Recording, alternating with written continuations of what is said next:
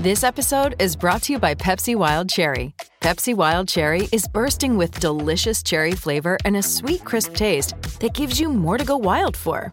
Getting wild may look different these days, but whether it's opting for a solo Friday binge watch or a big night out, everyone can indulge in their wild side with Pepsi Wild Cherry. Also available in Zero Sugar. So grab a Pepsi Wild Cherry and get wild. Injured at work in a motor vehicle accident or had a fall in a public space? Speak to Your Claim Lawyers, a no-win, no-fee personal injury claims law firm that specialises in maximising compensation claims for injured people. Call 1-800-YOUR-CLAIM or yourclaimlawyers.com.au.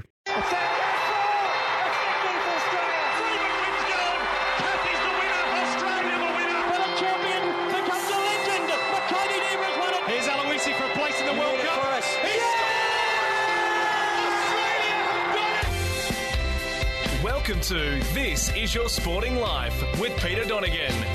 Always a delight to have your company for another edition of This Is Your Sporting Life for Tobin Brothers Funeral, celebrating lives.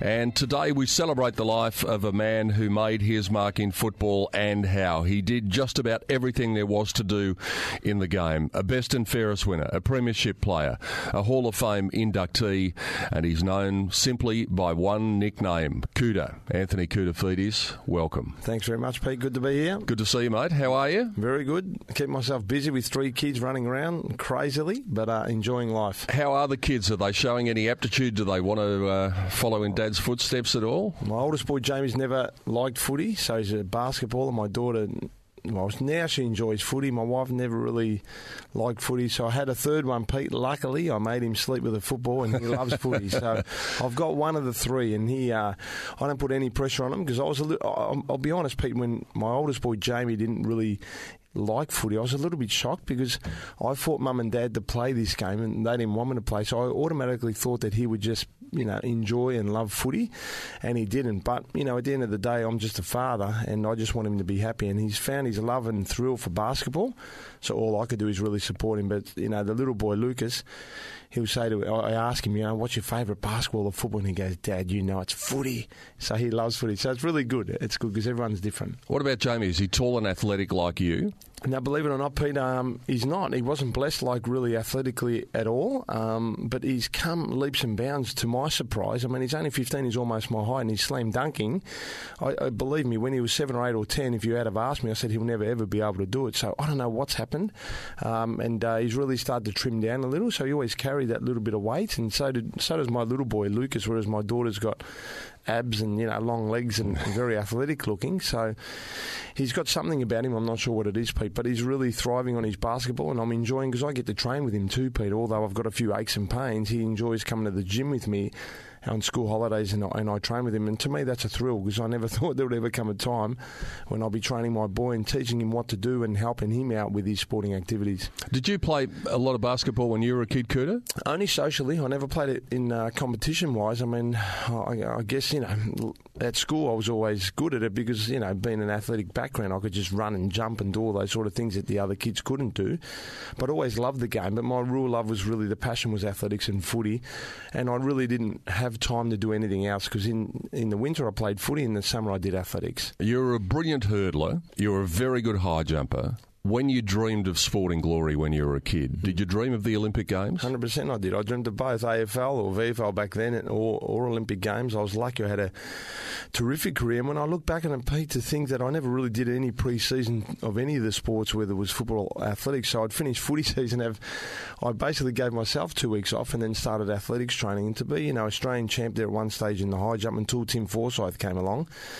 And then by the end of it, be Australian champion 110-metre hurdler with an Australian record. Was when I look back now, I thought, wow, I didn't probably appreciate it when I did it as a junior, and I won many multi-events. So if anything, if I was going to represent Australia at the Olympics, it would have been maybe possibly hurdles, if not maybe decathlon. And I guess with a couple of 2 or 3 pre-seasons behind me, who knows what I could have done. But at the end of the day, I signed my contract with the Carlton Football Club, and I certainly don't have any regrets, because of the athletes that I competed with back in my day. Jai Tarima was one. I used to race him in the hurdles and beat him, but he's a phenomenal long jumper who went on to win the silver medal at the Sydney Olympic Games, and we competed and battled many times. And there was Kyle Vanderkuyp, who was 2 years older than myself, a phenomenal athlete, just an incredible athlete. I watched him as a young kid all the way through, dedicated to his sport to get to an Olympic final and finish 7th. I think he still currently holds the Australian record for the 110-metre hurdles. And then Tim Forsyth, who went on to win a bronze medal at the 1996 Atlanta Olympic Games, he was second best junior high jumper in the world, and I think his best was 2:34 or 2:36. So just phenomenal athletes, when I look back and competing against them. It's funny, as a junior, I competed for Keon Park. I don't know if you remember, because you follow athletics, and Gary Honey came from there, silver medalist, long jump 1984, behind the great Carl Lewis. Yes.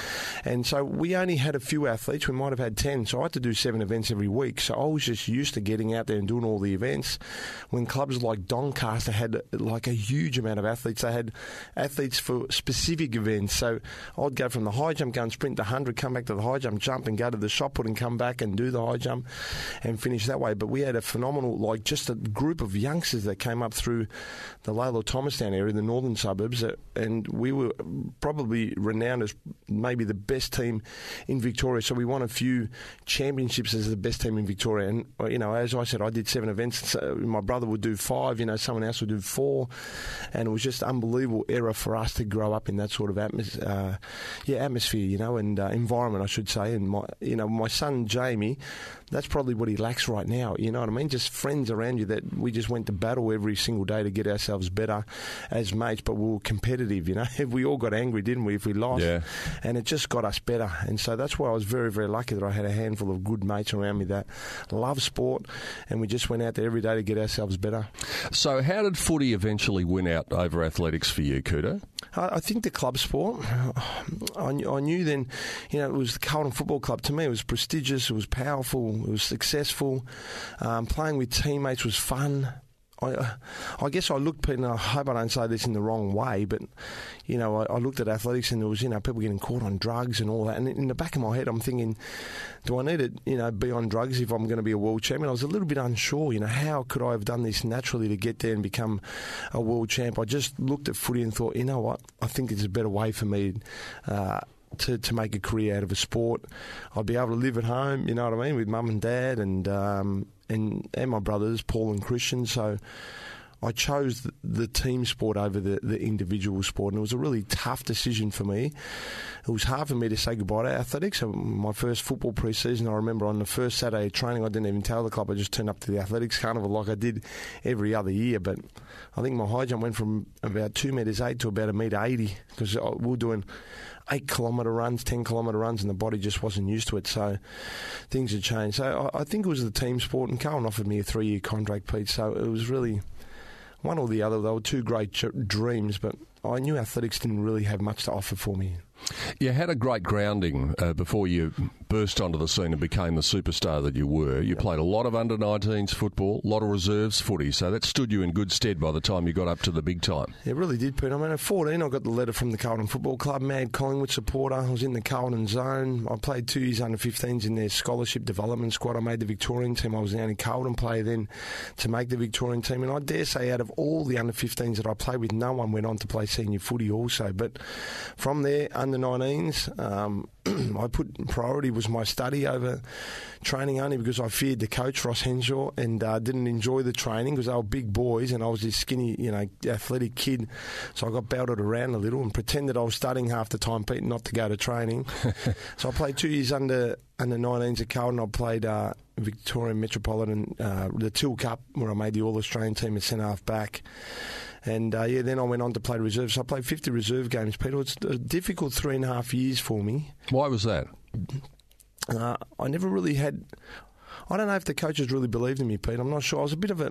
I looked laconic, like I wasn't trying, but I was.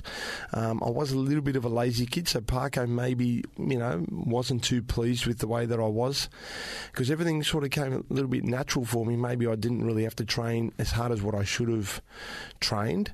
And mentally, it was tough for me because I just felt like I wasn't given a go, and I played in every position, Pete, so I was really unsettled.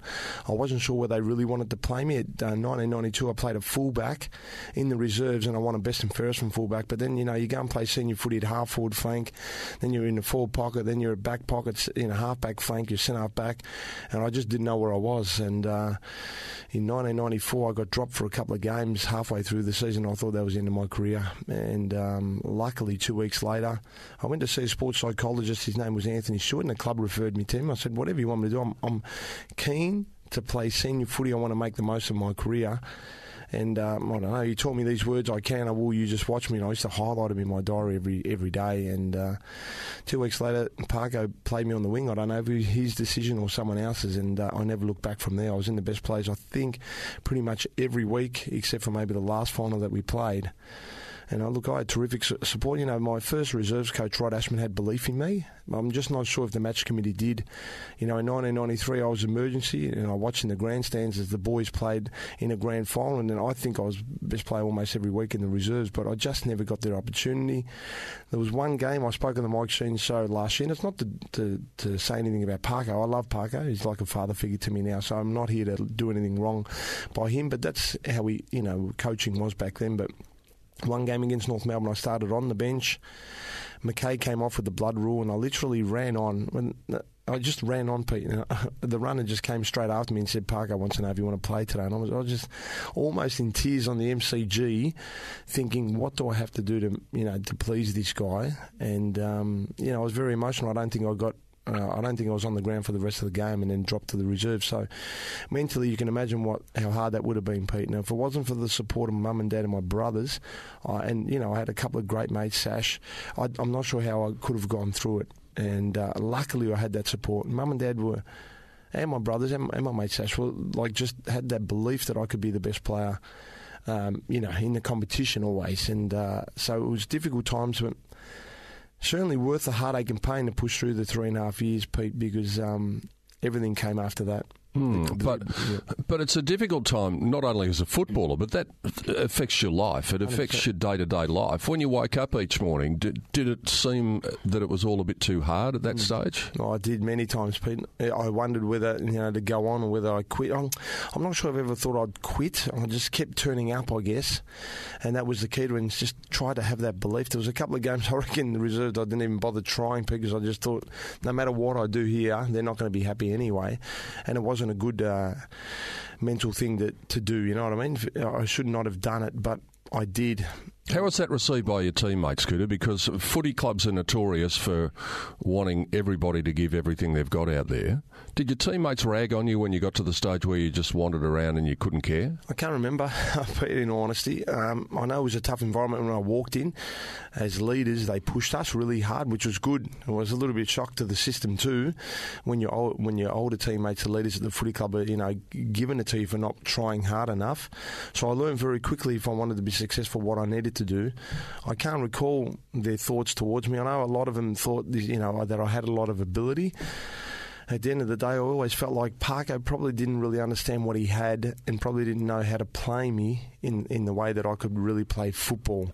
And, it's nothing to disrespect Parko, because I love him, as I said before. But, it was a very difficult time for me, Pete. And everyone sort of had that perception that I was more of an athlete than a footballer. But how do you make the Victorian team under 15s? How do you make the All-Australian team under 17s if you're not a footballer? Because I've seen some phenomenal athletes walk into the game, athletically gifted, but not be able to find that ball and play the game. So I feel like I could always play, and whenever there was a big game, even in juniors, I always stood up, and when the game was on the line, I'd always be the one to stand up and do something special. So it was just a matter of time, I guess, Pete, before they finally seen it, when they played me on the wing, and finally I was settled to just play the way that I could play.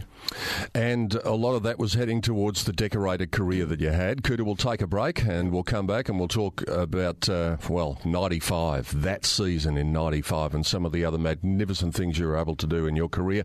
Anthony Koutoufides. Cooter is my special guest on This Is Your Sporting Life for Tobin Brothers Funeral, celebrating lives. More with Cooter after the break. You're listening to This Is Your Sporting Life with Peter Donegan. Oh, it's been like old times in the break, just sitting here having a chat with Cooter. Anthony Koutoufides is my guest on This Is Your Sporting Life for Tobin Brothers Funerals, celebrating lives. Just looking back on a few photos during the break, Cooter. Daley Thompson, Seb Coe, Linford Christie. Yeah, seeing you mention some of those great athletic names. Love them. Anyway, back to footy. 95, of course, is the season that is so fondly remembered by Carlton supporters. They need to have a good memory, the way things are going at the moment. But that 95 season, you were part of an incredible team. It really was, Pete. I mean, I was 22 years of age. I'd struggled for 3.5 years to cement my position in the footy team. 94 was the standout year for me where I broke out. But 95 was the year I'll never, ever forget. To go through that season only losing 2 games for the entire year, which was an AFL record back then until Essendon beat us in year 2000. I think the pre-season, a lot of people were saying that we were too old and too slow. I don't even think we won even a pre-season game, Pete, but Anthony Stewart, the sports psychologist that helped me in 94, got employed by the club in 95, and he said to Parker, you've got some tremendous leaders here. Why don't you just let them lead a little bit more instead of yourself doing all the work? And I remember we all broke up, forwards over there, mids here, backs there, and we all came up with a game plan, which is very similar to Parko's. But I guess because it came from us, we had that belief about it. And we knew there was a few ageing superstars in our team. Sticks was getting a little bit older. Justin Madden, was Sporting. I mean, Craig Bradley, but we didn't think he was going to go on for another 10 years. Greg Williams, these sort of absolute superstars that we had in the team. And so we knew there was only a little window of opportunity. We got to the grand final in 93. In 94, we were on top of the ladder, round 21. We lost the last game to Essendon and finished second on the ladder. And we went out in straight sets in 94 finals. So 95 was really a remarkable year. The first final against Brisbane Bears, they were back then. I was having to think about it. It was a really close game. The three-quarter time it was a struggle. And I think Sticks kicked the first goal in the last quarter. I kicked the next 3. And then we went on to win by about only 14 or 16 points. I think it was 13 points. 13 points, there you go, yeah. I struggled. Chris Scott was tagging me and he did a terrific job. And then the last quarter, Parker goes and going to full forward. And luckily, Sticks kicked it and I kicked the next 3. That sort of gave us that little bit, of an edge. And that was it. So after we lost those 2, which was St Kilda and Sydney, right, the 2 bottom teams, I remember we sat in the room. I thought our year was over.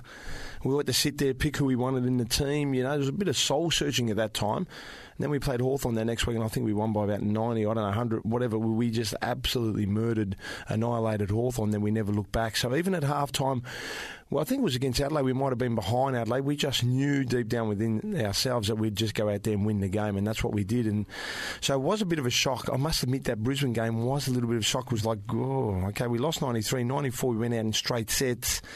So we finished second. We played Melbourne, who was 7th, and we lost to them in 94. Then we played Geelong, who had about 6 of their star players out, and we lost, got thrashed. Something could have happened again, but then we had a week off, and then we came up against North Melbourne, who were extremely tough to play against under Dennis Pagan. And you belted them. We belted them by about 10 or 11 goals. Then we got the grand final, and I think Geelong was still favourites to win. As far as I remember. I remember the Geelong boys having their dark sunglasses on and we were like, have a look at them, they've got ahead of themselves already. It was just something for us to be able to brag over Geelong. And we went out and, let's be honest, by half-time the game was over, although I didn't believe it. You know what I mean? It's still another half a game, anything can happen. But last quarter, halfway through, we were up by about 80-odd points, and I looked around the MCG and thought, wow, I'm about to be a premiership player here for the Carlton Football Club. I could not believe it, Pete.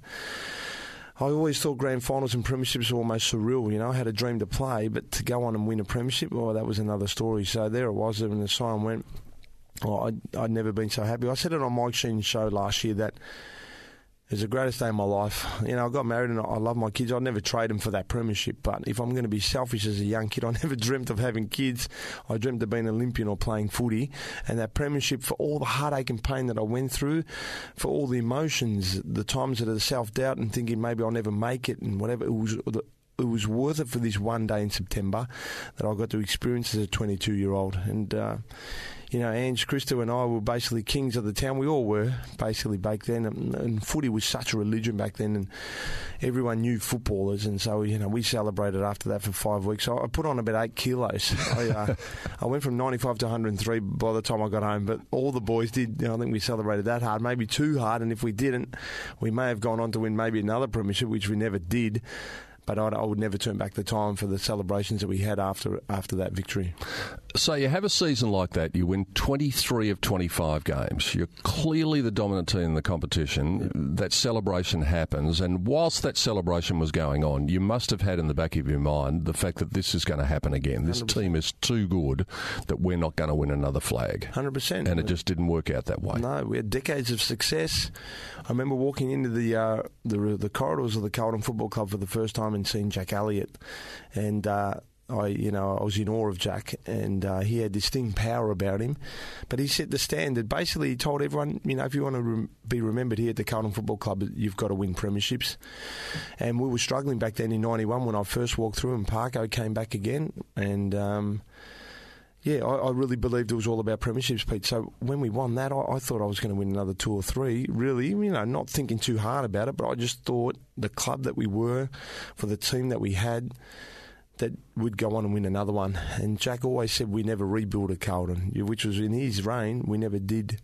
And unfortunately, we got there 99, which we really didn't deserve to get there 99, because Essendon were a better team than us. But we got there. In year 2000, we won 13 games in a row before we lost to the Bulldogs, and then played against Essendon, who were undefeated, in front of 90-odd thousand people, round 20. Unfortunately, I got injured, Braddles got injured, and we just lost by about 20 points. But who knows what we could have done in year 2000, and 2001 was another up-and-down year. But we thrashed Adelaide in the first week of the final. The next week against Richmond, I did my knee, and I think Sauce might have done his hamstring or whatever, and then we're pretty much done and dusted. And that was probably the last glory days, I guess, of the Carlton Football Club. Can I go back to 99? Yep. And the preliminary final? It was actually on the day of the state election. Yeah. I remember a famous quote from our late great friend Drew Morfitt, who said at one stage, well, if Carlton can beat Essendon, then maybe Kennett will get kicked out. Anything could happen. Wow. And that night he did. Wow. Against the odds, and Steve Bracks got in. But that 99 prelim is part of folklore. They say that it's one of the greatest quarters ever played by a single player. You. Yeah. In that prelim. What are your memories of that last quarter? 3/4 time, Pete, we went to the huddle. Essendon only played one good quarter, and that was in the third quarter, and they got in front of us. We played unbelievable our first half. We played out of ourselves. I remember going into the huddle thinking, please put me in the middle. And I never got that call. But believe it or not, Pete, I don't know how this happened. I reckon about a minute into the last quarter, the runner came out and said, Cootie, you're in the middle. I couldn't believe it. And so I just remember running around. I remember Murph having the ball at half-forward flank, and I was sprinting like a madman, thinking he's going to kick it before he sees me. But he must have seen me, and from a distance, I don't know how, and I just seen him kick that ball, and I just ran as hard as I could. And I know Fraser Brown was in, I think Sean Wellman, and I just jumped and landed in my hands, and I kicked that goal. Then the crowd went crazy, and then being in the middle, I had a real good feel that day, Pete. I could read the ball. I was marking well, getting a lot of touches out of back pocket, basically. So when I got thrown in the middle, I could just read it off the ruck and everything. It was just one of those days that everything just fell my way. And I remember that big mark in the forward pocket and kicking that second goal that I kicked, and what a classic quarter it was. And is that the best quarter you ever played? Look, I'll always go back to the grand final. For myself as a quarter, no, I think I've played better quarters, but for the occasion, for the big occasion it was, we were underdogs and really should not have been Essendon. For the circumstances, no, I never played a better quarter than that. I remember Mark McCurry getting the ball, and he was always a threat to us. He was one guy we always pinpointed. He was dangerous, Mark McCurry, and I reckon 9 times out of 10 he would have kicked that goal, and he missed it. And Dean Wallace, everyone sort of gives it to Dean, going, "Oh, you should have just kicked it." Well, you know what? He did the right thing, but it was just mad dog Fraser Brown. Yeah. He ran into that tackle. Yeah, that tackle. Yeah. And that was it. And I know the siren went. The supporters I'd never seen them go so crazy. There was this incredible energy after the game. I had so many messages left on my phone, which was really unusual then, Pete. I know nowadays it's not, but I had something like 16 messages left on my phone, which, back then you were lucky to get one. And, Essendon supporters were crying. They wanted to kill me. And Carlton supporters were just like, cheering. So tears from both supporters, cheers from the loss of the Essendon supporters, and cheers from the Carlton supporters because of how happy they were. And I think out of all the premierships that the Carlton Football Club won, I dare say this, apart from them, this will probably go down as a game that they'll never ever forget, and it gets replayed all the time. And it, in my memory too, I know I'll never forget people. The day I retired. And SEN, had all these things going on, and I think majority, 90% of the time, was just talking about either the West Coast Eagles game when I took the 18 marks, or was the Essendon prelim final. Do you reckon all of that description points me in one direction, and that is that maybe you played your grand final in the preliminary final? Is that a fair comment? Yeah, I think so. I think we weren't quite ready, and North Melbourne weren't. And not to say that they were anything great. I don't think we had the same sort of scoring opportunities as them, but in hindsight, I wish I had started in the middle. I think the coaches were unsure. Do we start him in the middle, or do we start him down back, to get the game sort of under wraps a little and then throw him in the middle? In hindsight, I would have loved to have played in the middle from the start. But look, North Melbourne, I think, were always going to be too good. No, they're just a little bit too disciplined. They lost the year before in the grand final, and we were a little bit maybe in shock, going, are we really in a grand final? So we probably weren't as ready as what North Melbourne were, and they certainly deserved to win the grand final that year. It was a remarkable era for the football club, and who would have thought, as we said, that the drought would last for so long with Carlton? I'll get your thoughts on why that might be the case when we come back on the other side of the break. Anthony Koutafidis, Kouta is my guest on This Is Your Sporting Life for Tobin Brothers Funerals, celebrating lives. You're listening to This Is Your Sporting Life with Peter Donegan. The great Kouta, Anthony Koutafidis, is my guest on This Is Your Sporting Life for Tobin Brothers Funerals, celebrating lives. What do you reckon your best year as a collective was at the Blues, Kouta? It would have been 2000. I think my 99 season was a little bit underrated, Pete. I played at centre-back and pretty much beat everyone, except for probably Matty Richardson, who I always said he was my toughest opponent. I felt like he was more athletic than me, and so with other players I could play one-on-one with him, but with Rich I just couldn't keep up with him. So I think my 99 season was underrated for the way that I played, and I was getting a lot of possessions from centre-back, and that's when the club started me at centre-back and then playing me into the midfield, and I finished the game with 30-odd touches and things like that. But year 2000, no doubt, I strung together, I don't know how many best on grounds. The umpires didn't think that, but all the media people in the papers thought I maybe 13 or 14, I don't know, best on grounds in a row. And you still polled okay in the Brownlow, though, didn't you? 19. Yeah. Not for the year I had, I don't think. They give the votes away nowadays. Did you turn up that night thinking you were going to win the Brownlow? I was favourite. You're never sure, you know what I mean, Pete? I took Mum along that night too, to proud Mum. Obviously, I just wanted to experience a Brownlow medal night also. But in the back of my head, I thought I had a great opportunity because of the season I had. But, it didn't pan out that way. Some of the games that I thought I may have got at least one vote, I didn't get votes, or some games I thought definitely 3 here got 1, you know what I mean? So it was just the way. And when you look at the games that I got 3 votes for, I almost had 40 possessions, and taken 14 marks, and just had to just play out of myself to really get 3 possessions. And others, you feel like sometimes you just get 3 just for turning up, but that's the way it goes. And I think at least I won the Most Valuable Player award that year, which was a really nice honour for me, an individual award.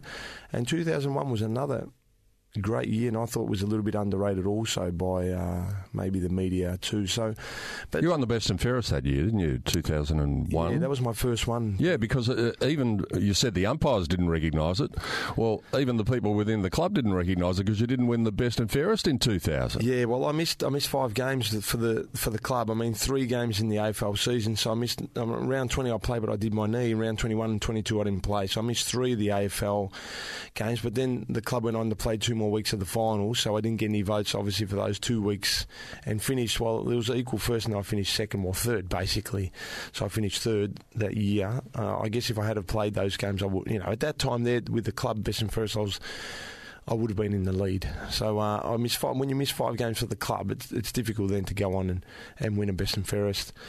So yeah, that was my first one, Pete. And then I think I came second in 99 because I missed the last 5 games with a knee injury. So I finished second in 99, third in year 2000, and finally won it in 01.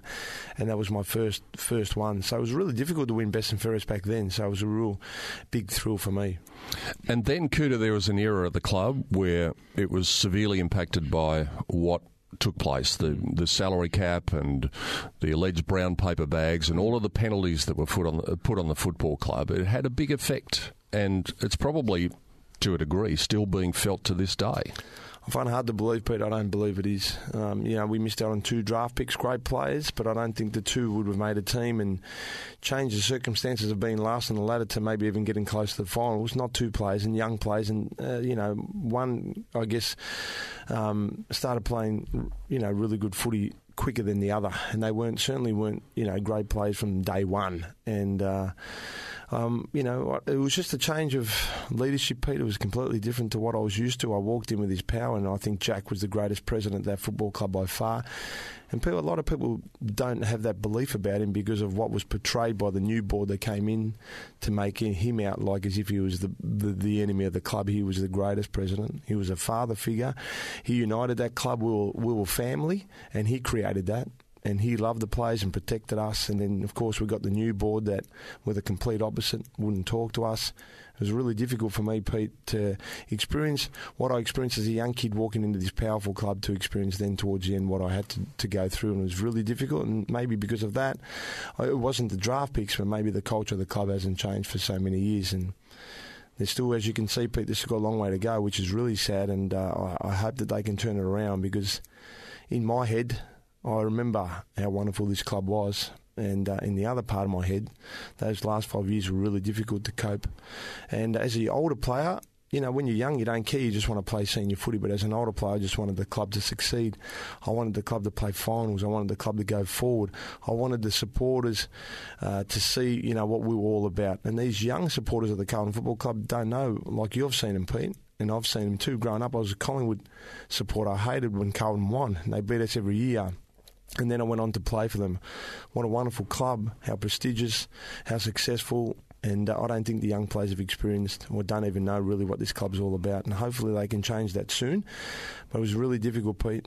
And it's, I guess when I look back at my career, I always tend to look at the fond memories of the 1990s, early 2000s, the last 5 years of my career. Was part of the difficulty the difficult relationship you had with Dennis Pagan? I got along with him all right, Pete. He was good to talk to, not a problem.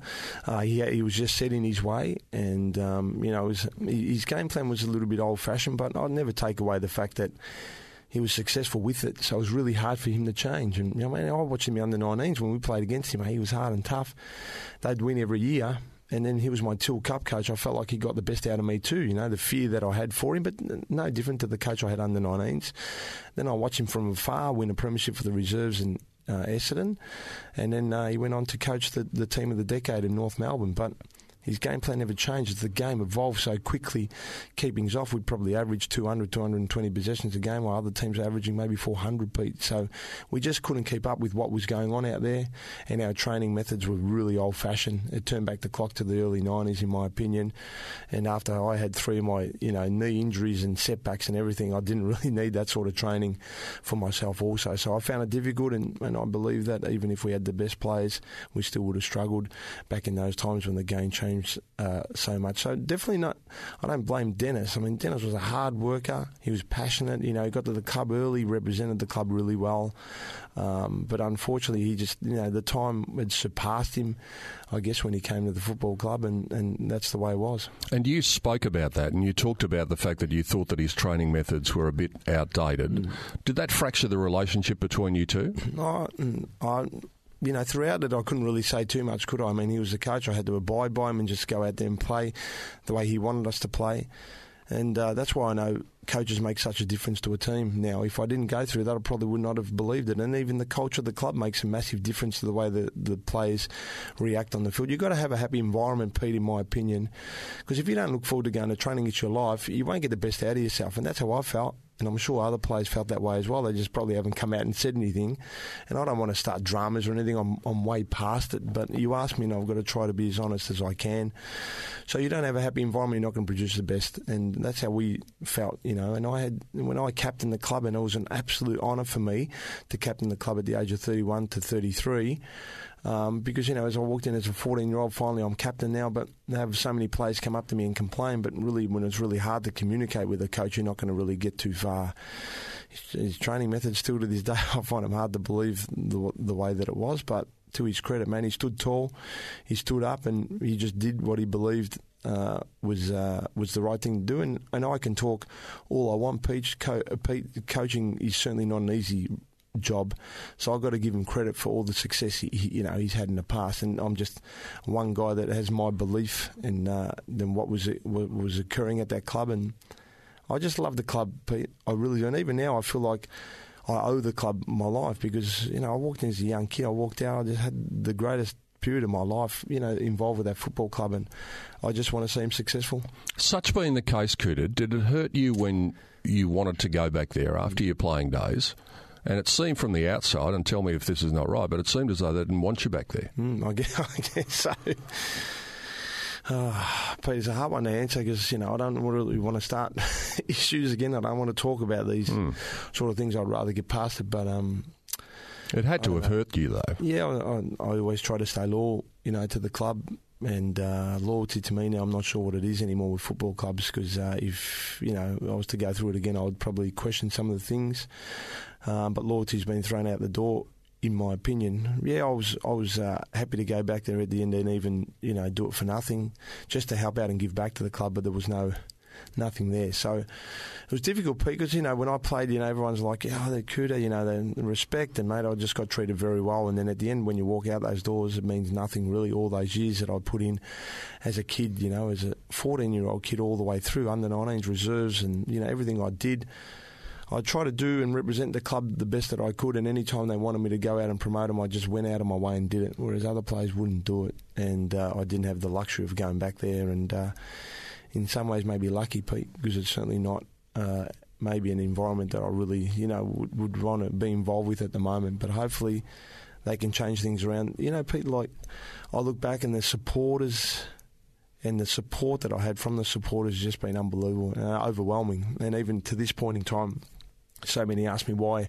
aren't I back there? And I just tell them the same old thing. I've repeated myself. I tried. And if there's no door open there, I can't go and push it and try to open.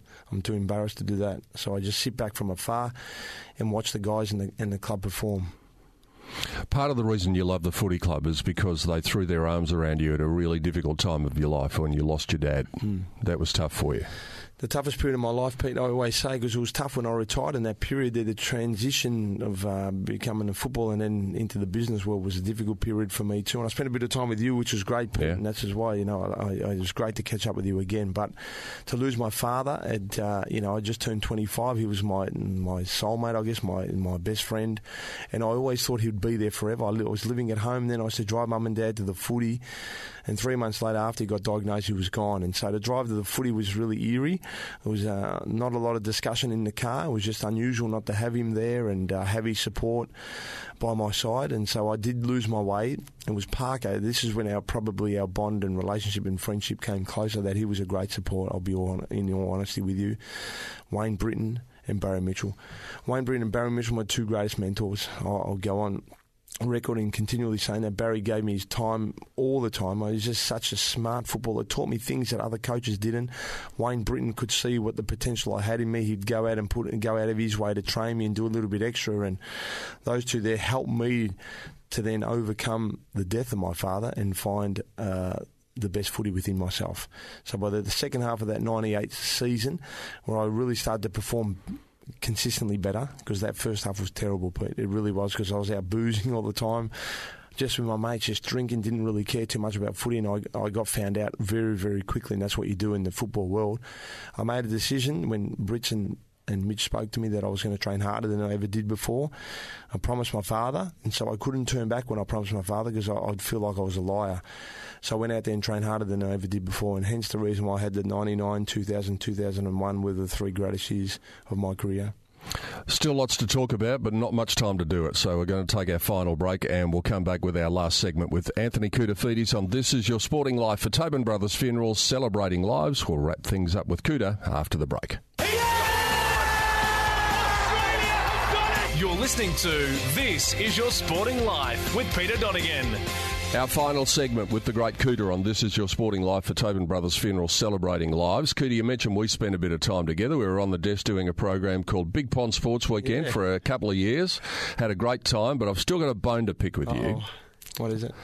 you said about being a Collingwood supporter. You probably don't remember this, but we had a bet one day that when Collingwood played Carlton, whoever lost had to wear the opposition Guernsey.